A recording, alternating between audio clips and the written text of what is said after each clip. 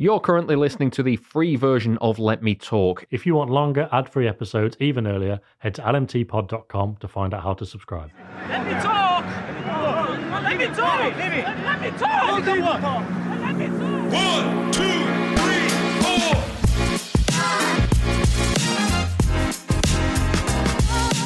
Tricky game at Luton, comfortably dispatched. It must be evens now for City to go on and win that double treble, such is the inevitability of it all. Who knew that Rodri was the problem in the last few weeks too? Obviously I'm joking, don't cancel me. Well, not for that anyway. This is Let Me Talk. I'm David Mooney. With me is the Athletic City correspondent Sam Lee. Hello, Sam. Hello, all right.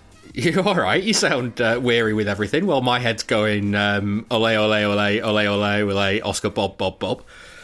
I sound like I've been in Luton.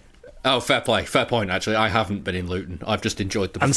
And still am. Yeah, well, I mean, and there was a lot to enjoy. It was a good night. Good, like I say, good atmosphere. I saw that tweet online saying you can tell the difference in the midweek away ends because the corporates can't be asked, and it's hard to argue with that because it just seemed like a proper City away end. Yeah, loads of singing. I was going to save it for the end of the show, but I shout out to the away fans because they were fantastic all game.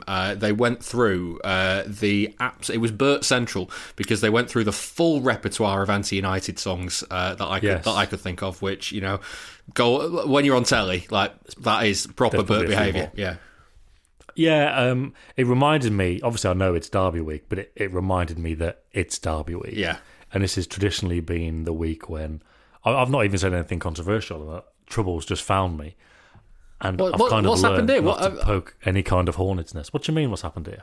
I've lost what's going on. Like, have you been causing trouble here?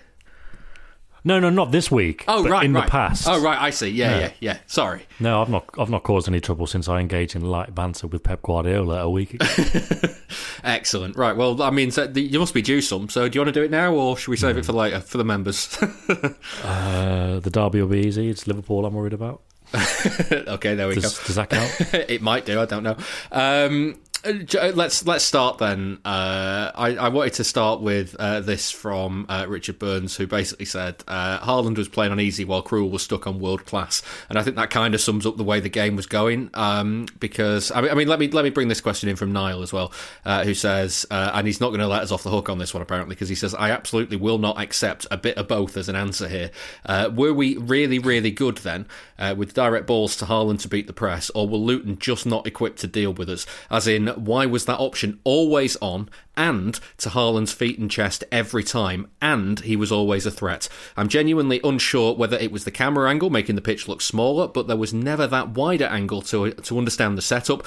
And why did it always work, and why do we not do it more often? For what it's worth, one of the most enjoyable performances of the season. It was enjoyable because it was easy, wasn't it? Especially after the last few weeks. And it just this kind of the stress, particularly that Brentford game, we talked about that at length and how kind of anxious that was for the whole thing, on and off the pitch. And it was quite similar to the Bournemouth performance, wasn't it, in terms of, well, I mean, it wasn't even knocking it at the back. And obviously they did suck them in and draw Luton onto them, but it wasn't even like they were playing with it under pressure to then get it forward. It was like, let's just get Ortega to bang it first time up to Alvarez. And then the question of why it was allowed to get into his feet every time and Luton didn't make amends for that, I don't know. But why it was effective every time is just because he's just an animal. Like, if you allow him to get into those situations and you allow him to use his strength and his pace, and like, I think we've talked before, well, we have, in terms of his hold-up play, sometimes he's more effective when he's not even holding it up. He's just holding off the defender and turning and running. The very last episode of this, we kind of really questioned his hold-up play, and then, like, tonight happens. Yeah, well, the thing was, and again, in terms of it working every time, it worked every time that Haaland was on the pitch. But when Alvarez came on at the end, I felt good for Mengi at the end, the Luton centre-back, because I thought he actually dealt with Haaland. He obviously didn't deal with him well. But he I scored thought 5, it was, mate, yeah. No, but I mean, in terms of like the balls into his feet, like I said, why did it work every time? Why did it not change? Why was he not given support? Like, you're just one-on-one against Haaland. The kind of odds are in his favour, considering, he's in front of you. He can hold it up. He can roll you. He can use his strength, which might even dwarf yours. Like, how often does he come up against somebody who's stronger than him? but he actually marshaled him quite well in some of those scenarios. But like when he can just turn and run in behind, or if he's just running in behind and De Bruyne is playing the pass, you just knackered, aren't you? Like, I would love to know not so much how he feels, because I feel like he wouldn't be going home tonight, Mengi, thinking, oh God, like just hating life. I almost feel a bit like, well, what can you do? What can you do in that kind of scenario? I don't know if you saw this actually from your position, but when Luton made it 3-1, and this, I'm very sorry, I don't remember the name of the Luton goal scorer. With Clark. If you're interested. Yeah, absolutely cracking finish. After the ball had hit the net, him and Bernardo were laughing about something, and it looks as if Bernardo had just basically gone, well, what are you going to do about that? Yeah, it was one of those where I think Clark didn't even celebrate. Obviously, they were 3-0 down anyway, and it just felt like, even at 3-2, when he scored again, it just felt like, well, this doesn't matter because City are going to go and score a lot more. But when he scored, it was almost that kind of appreciation that, you know, if somebody scores an amazing goal in training, everyone's just like, wow, you know, everyone kind of takes a breath. We talked about that De Bruyne goal against Swansea in 2018 when he's banged in the top corner and everyone in the stadium, including the Swansea players, just watched it on the big screen before the game restarted. It just felt that kind of level of respect, and he was just kind of held his hands up as if to say, "Oh, fucking what a goal that was!" Yeah, fair play. That was just an absurd goal. Carry on. But yeah, like just to go back to the Haaland and De Bruyne partnership, they had a chance to do it again at the start of the second half, and I tweeted, like, if these still stay on for the next 10 minutes at least, they'll get 4, you know, assist and goal combinations, or maybe even 5. And then Clark scored the second, and I was like, oh, I could feel a bit stupid now. I was like, well, I don't feel a bit stupid because that option is still very much on. And then it was still straight there. away they went and did it again anyway.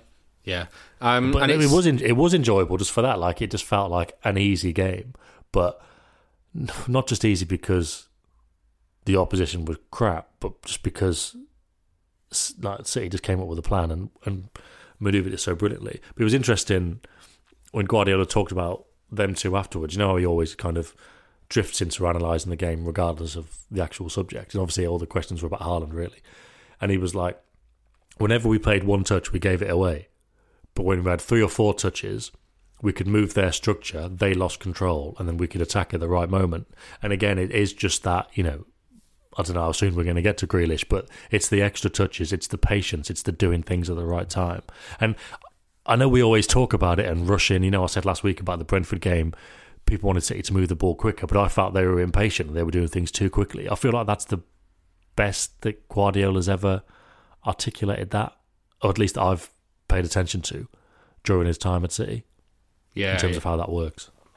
Yeah, and when you look at that De Bruyne and Haaland combination, I guess the pleasing thing, there's 2 pleasing aspects to this, in that, like, I know Haaland's been scoring the goals in the last few weeks, but there has been question marks over him getting in those positions and just like, mate, that's a good chance for you, find the net at some point. And then you look at the game tonight, and he missed a couple of sitters after missed a couple, after he got 2, but then he was like, okay, no, I'll dink this one over Krul this time, and then he just kind of found his feet from there on in and kept banging him in. And at the same time, De Bruyne, when you consider the worry that we've all had about him over the last few weeks of always this, you know, that they're really being careful with him, they're managing his minutes. His hamstring is obviously, that, like Guardiola said, niggles, and then everybody kind of lost their heads because there was the potential for that to kind of blow up. And then you look at the way he was charging around the pitch and the way he was just the way he was playing. He clearly felt all right. He came through 90 minutes and kind of, like, if there was any doubt about him, and that game's safe, when all the kids came on, he's coming off. So, like, you've got 2 things there, 2 major things in the last few weeks that actually we've been talking about, and like if we're going to see City click, you want to see that sort of change happening. And I mean, it's only one game, you can't build a kind of a body of evidence of one game, but it's really encouraging signs that those 2 both were clicking together, and Haaland was finishing, De Bruyne was looking back to his normal self. Yeah, and not just the finishing with Haaland, but just the kind of the aggression he played with, the way that he was chasing stuff down when it wasn't just a through ball, but like a ball into the corner. Obviously his duels with Mengi, But yeah, like in the second half, especially when he was down, because I was in the gantry, which is like the overspill position, which is a really good kind of vantage point. I feel like that's probably the perfect height that a football analyst would choose to watch a game from, because it's close enough, but not too close, so you can still understand it kind of tactically, and it's high enough to get a good perspective without being too far away. It was perfect. That being said, I didn't manage to get any tactical insight whatsoever because I'm still a moron. But the view was good. Didn't want to say it myself. But you could really see Haaland chasing after stuff and winning stuff, and he just had that kind of fire back. And I saw somebody say they felt he looked really disconnected against Bournemouth, like he didn't want to be there. And it was only one person. And again, it's just the kind of you can't take one tweet or one X as like an example of something that's necessarily true. But is. I suppose once I saw that, I thought, okay, maybe his body language was a bit different. It's not, and I wouldn't say. I'm only saying this now in terms of the fire being back. I wouldn't have said it then. I don't think it's the right phrase, but you know what I mean by saying like it felt like the fire had gone out a little bit. Well, let me give you. You wouldn't have seen this because this is something that was. I don't think the TV coverage picks it up particularly well, but there was a moment in the first half. He'd already scored 2 by this point. It may have been after his hat trick. I can't really remember. But the ball had gone behind for a corner. He'd won the corner. He was chasing it down. And he rolled it to the corner flag and was just kind of sauntering towards the 6-yard box. And the camera was close up on him. And clearly, you couldn't see what was said from the crowd. You couldn't see the crowd. But clearly somebody had shouted something at him. And he kind of screwed his face up with a little smirk, and I'm lip reading here, and I'm not an expert lip reader, but he clearly said something like, "Oh, come on, mate! Like I've scored 3 or scored 2, that sort of thing. Like whatever you're saying, okay. It's kind of like it's Teflon. I'm Teflon. It's just bouncing off me. It's not not sticking to me, sort of thing. And it like in that moment, I kind of felt, you know what? I haven't seen that for a while from him, and it's the sort of the Ben Godfrey thing from the 1-1 draw last season when he was like just taking the piss out of him, because I've not seen. It's like he's not been as relaxed as that for a while on a football pitch, and it's very easy for me to sit here and say he's not been very relaxed recently, and that's why the chances that he's missed, even though he's still been scoring the odd one here and there. But at the same time, like it would be very easy for me to say, actually, look what happens when he is relaxed and when he's more in it. And maybe that is fire in the belly. Maybe it is just not the anxiety of having missed it, because his first chance he put away, and like maybe that lifts the weight off him. I don't know. Maybe, but even that was great movement as well. Like talking about Mengi handling him well, like he had up until that point, but then that was just the classic start behind a defender in their blind spot, and then as the defender's focusing on the cross, you just move, and you could see Mengi was just lost completely. And then once he got into that space, he had the chance. Maybe it was a bit easier because he wasn't really arriving with the ball at the same time as a defender. He was just arriving at the ball he could just focus on the finish. Maybe that was an element of it. But yeah, it just seemed like everything. Watching him after the game, was I right in saying that Alfie was on the front row? Oh, I didn't spot that, so I don't know. I saw a tweet, and the away fans were singing, the Yaya Kolo song with Alfie and Erling, and that could just be because he was scoring goals, and why not? But it may have been because he was there. And then afterwards, when Haaland was kind of waving to the fans, he was kind of like, "Oh yeah, look at that," and he was saying to Akanji, "Look over there," and it could have easily been, "Look, my dad's there, have a look," kind of thing. So maybe there was that element to his kind of celebrations afterwards as well. But it just, I mean, again, it's easy when he scored 5 goals and played really well, but it just felt like the old Haaland. And like I said, I wouldn't have said the fire's actually gone out, but that feeling of inevitability hasn't really been there this season.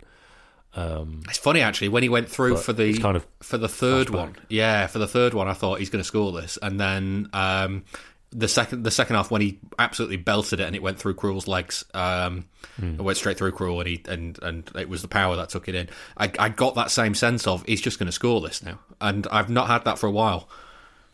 Yeah, I think we would have said after the Everton game that we'd hoped that was coming back, and then obviously it didn't, did it, chronologically, because the Chelsea game was after that, and it really didn't. So it is impossible to know. But again, to mention the Grealish thing again, and what we've been saying in recent weeks, City haven't been playing well at all in our opinion, certainly. And I kind of put that to Guardiola afterwards. And he didn't disagree, but also we didn't really answer the question, so he might not have understood it.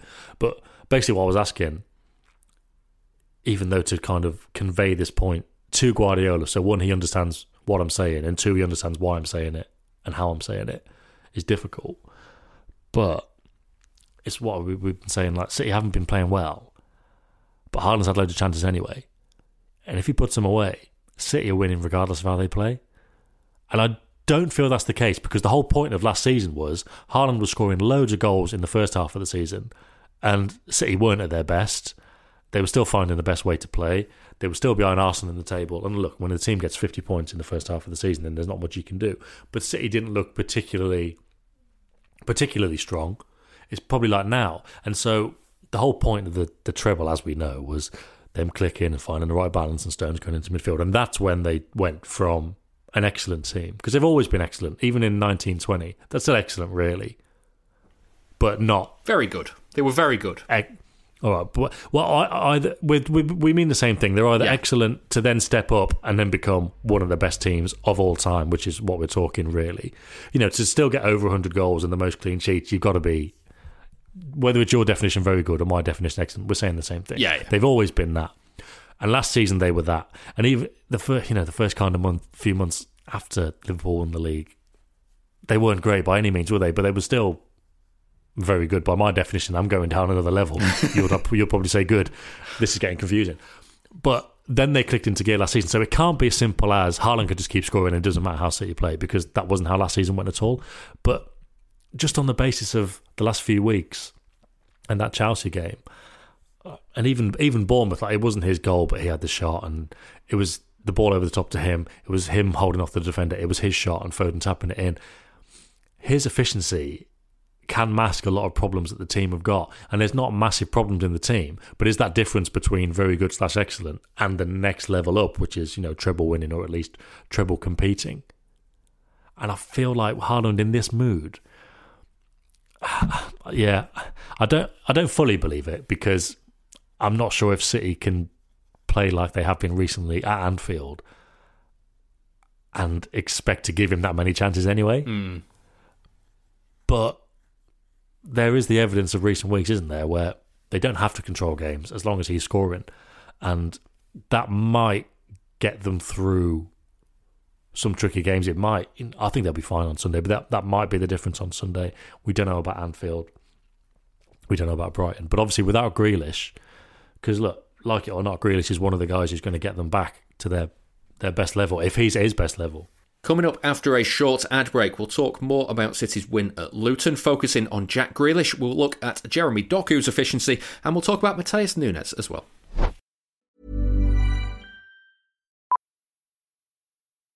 Millions of people have lost weight with personalized plans from Noom. Like Evan, who can't stand salads and still lost 50 pounds. Salads generally for most people are the easy button, right? For me, that wasn't an option. I never really was a salad guy. That's just not who I am. But Noom worked for me. Get your personalized plan today at Noom.com. Real Noom user compensated to provide their story. In 4 weeks, the typical Noom user can expect to lose 1 to 2 pounds per week. Individual results may vary. A lot can happen in 3 years, like a chatbot may be your new best friend. But what won't change? Needing health insurance. United Healthcare Tri-Term Medical Plans, underwritten by Golden Rule Insurance Company, offer flexible, budget-friendly coverage that lasts nearly 3 years in some states. Learn more at uh1.com. It's that time of the year. Your vacation is coming up. You can already hear the beach waves, feel the warm breeze, relax, and think about work. You really, really want it all to work out while you're away. Monday.com gives you and the team that peace of mind. When all work is on one platform and everyone's in sync, things just flow. Wherever you are, tap the banner to go to Monday.com.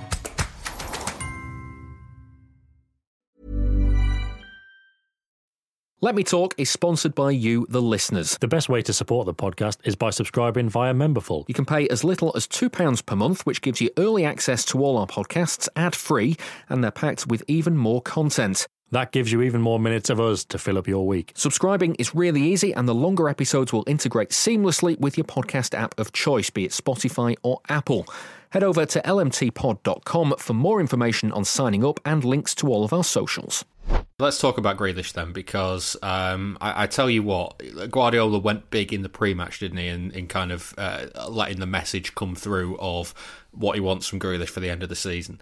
And then he gives him the chance to start. I thought he started really well, and then the image of him on the bench with his head down, with a coat over his head, just like clearly distraught at what had happened. It's just going to knock the wind out of his sails.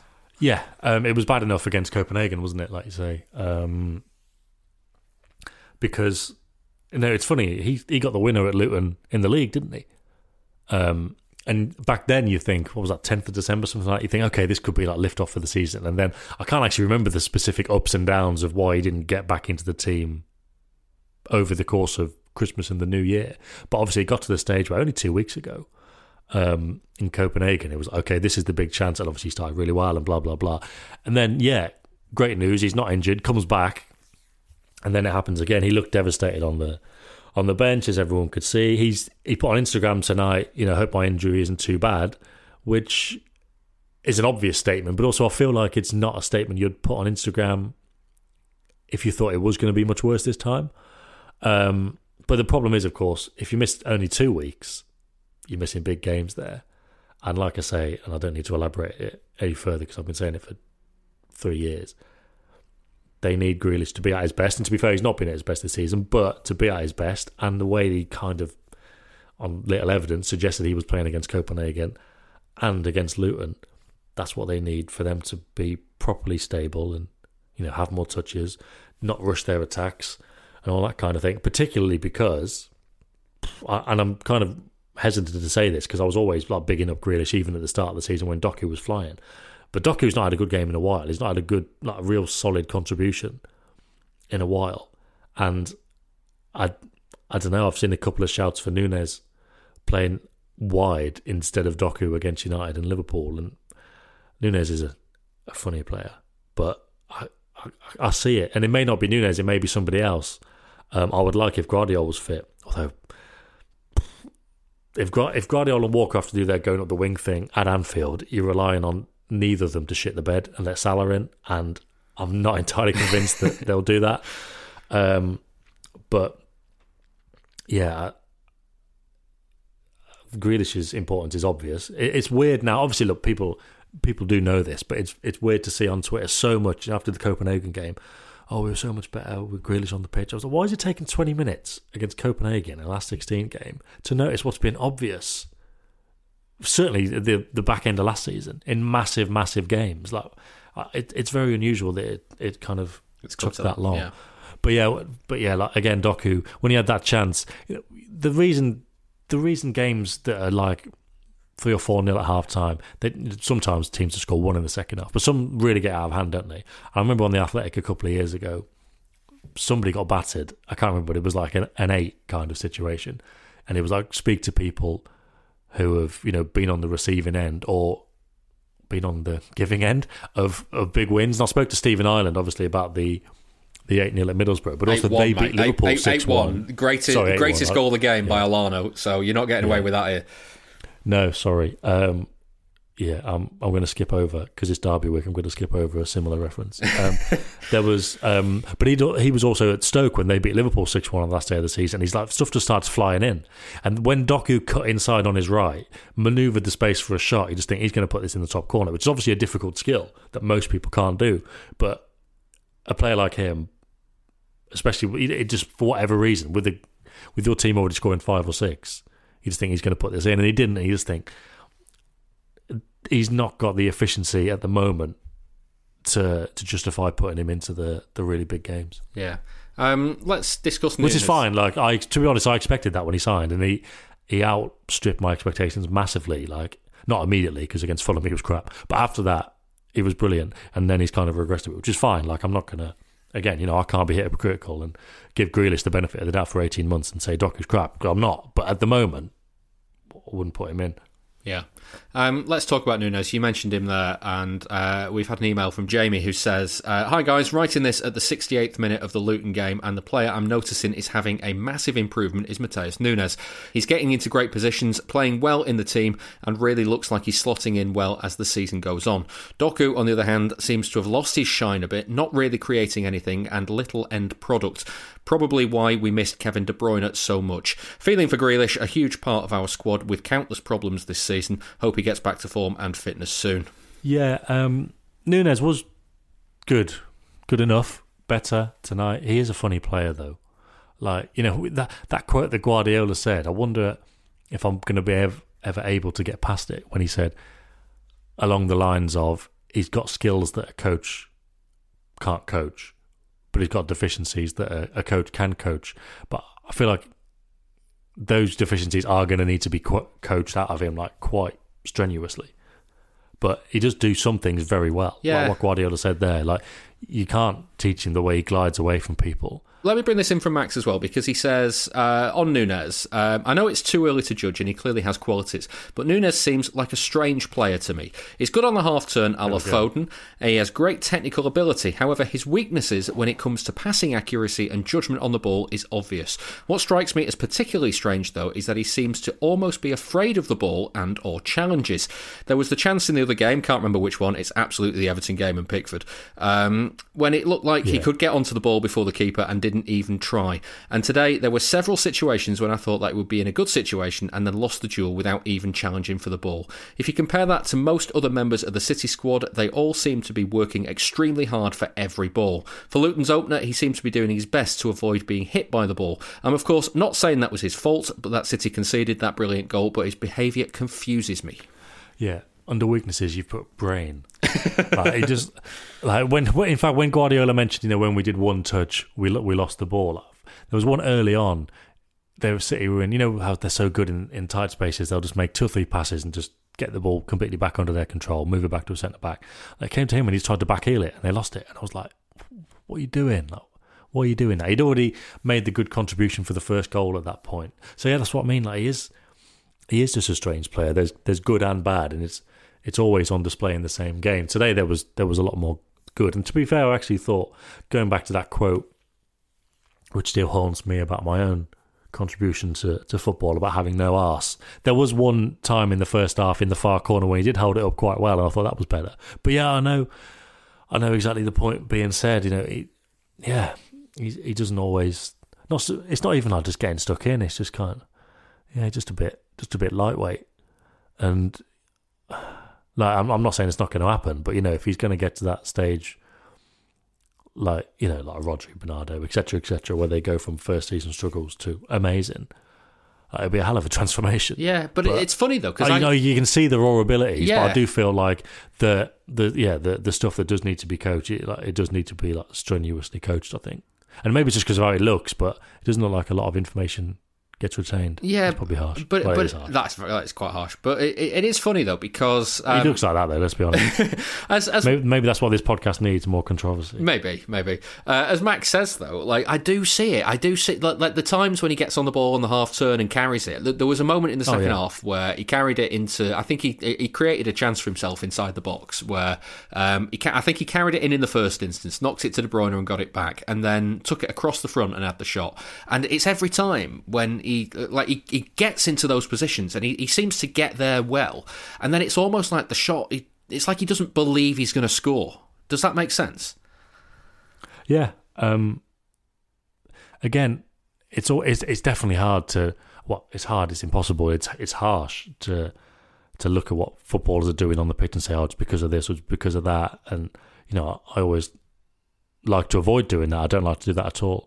But it's certainly understandable. You know, he does look like a footballer that's kind of lacking belief in some aspects. But again, even if that were the case, it's likely to be the case, just going by what other City players have been through, the changes they've had to make to their game, almost being reprogrammed, the way they've talked about their first season at City. It would be no surprise, actually, if it looked like he didn't know if he was coming or going or what he should be doing.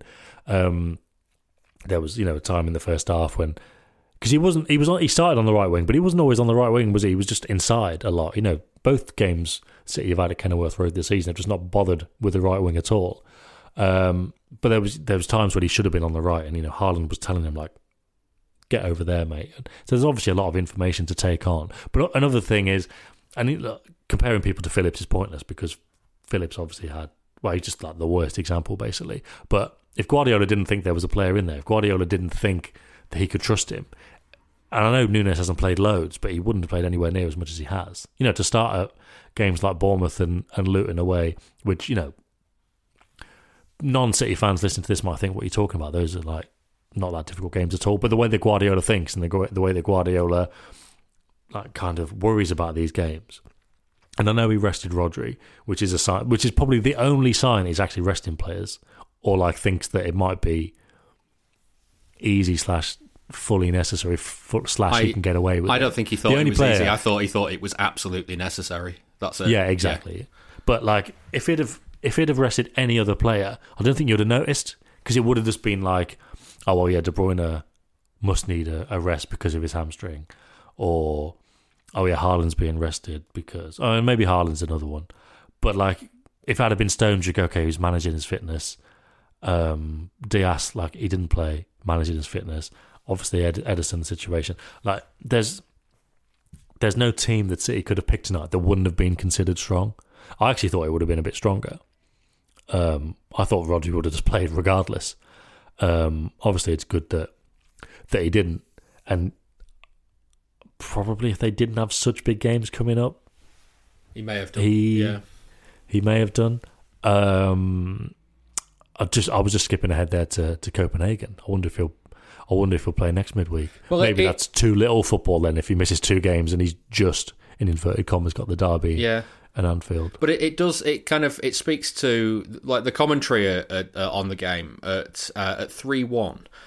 There were still suggestions that, at half-time Guardiola might make changes. And I was kind of like, lads, you're not paying attention to what Guardiola does. He thinks, like Luton have just scored right on the as half-time is approaching. There is no chance that Guardiola is weakening this City team, because he knows this game is not done. And then, like, if he makes changes and then it goes to 3-2, it's like, okay, well, this is panic stations now.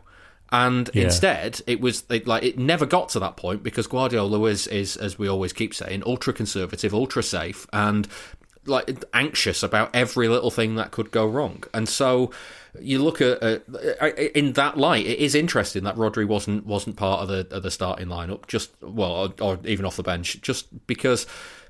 It screams that, like, it's what it comes back to. It screams to me that it just has to be necessary for managing his minutes, because he gave that interview, didn't he, over the summer, where he's just like, I can't do it again. I just cannot do that again. Yeah. Give it to us in some high-rise skyscraper in Tokyo, back in the days when it was like, well, surely he'll get a bit more rest this season. But apart from being sent off, he hasn't. I can't believe as well we're in 2024 in terms of like 7-8 years into Guardiola's reign, and we're still getting, I can't believe he's playing, he shouldn't play. It's like, these guys have the information, they know who should play. And then obviously the logical conclusion to that is, Grealish goes off injured, you go, he was rushed back, they shouldn't have done it, why do they do this, why do they take the risk? Who's got the information? And I know this is kind of bordering on, well, we can never criticise, or we can never say somebody's got something wrong because but they have got the information. They know exactly how fit a player is. They know exactly how ready a player is. It's De Bruyne. It's De Bruyne from that documentary that City put up about his managing his fitness, when because the criticism was he should never have played that opening game at Burnley, and then when you see the behind the scenes thing, he was ready and he was fine. He felt fine, and there was no kind of like the data and everything said he was fine to play in that game, and then he pulls up. So yeah, I like. Guardiola said, I know it's Guardiola saying it, so if you were fully into thinking that Guardiola's rushed him back against the advice of the doctors and Grealish, you could think that he was covering his own tracks, but he was like, he felt really good. Like, Grealish felt absolutely fine. And look, I don't know, maybe there's an element there of Grealish going, maybe he thought he would have had a bit of a problem, but, the situation he was in. Yeah, I can manage this. I'm desperate, yeah. I need to play. And if so, that's on him, but only one person really knows their body, kind of thing. But it's just like, really? Like, are we really saying, he should come off? They know what they're doing. Like, especially when it comes to, like, there was no, by the end of the game, Guardiola wasn't keeping De Bruyne on for the full thing because he was worried about Luton winning or coming back and doing something. It would have purely been at that point about what De Bruyne needs or doesn't need. And they've judged it in the way that, okay, he needs to play. All the other guys who came off, you think, well, yeah, that's good, they're safe, that's fine. But like if De Bruyne plays the rest of the game, then there's a reason for it. And it's like, even whether it's that kind of, this guy should be rested, and I saw a couple of like predicted teams on Twitter that were like Gomez playing. It was like, again, like what are we doing really? Like, do you know why City have been so good in domestic cup competitions? Do you know why they win all the time? Like they don't make these kind of frivolous changes unless they're playing a team that's much lower than them at home. These are the only circumstances when that happens. And then, when it comes to injuries, it's like they know how important Grealish is. If there was a risk, do you not think Guardiola would go, actually, I'll wait until the harder game to play him. I'll play him against United rather than against Luton. Like, why would, if there was a risk, why would they take it? It doesn't make sense.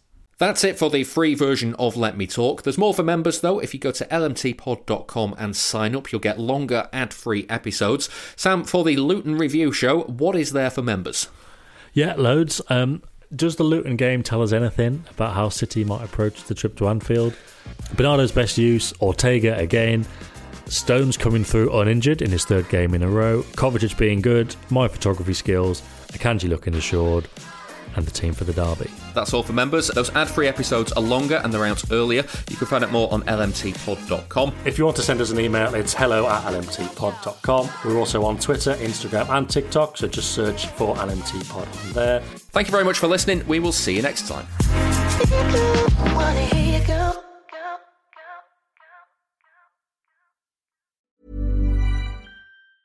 Hey, it's Danny Pellegrino from Everything Iconic.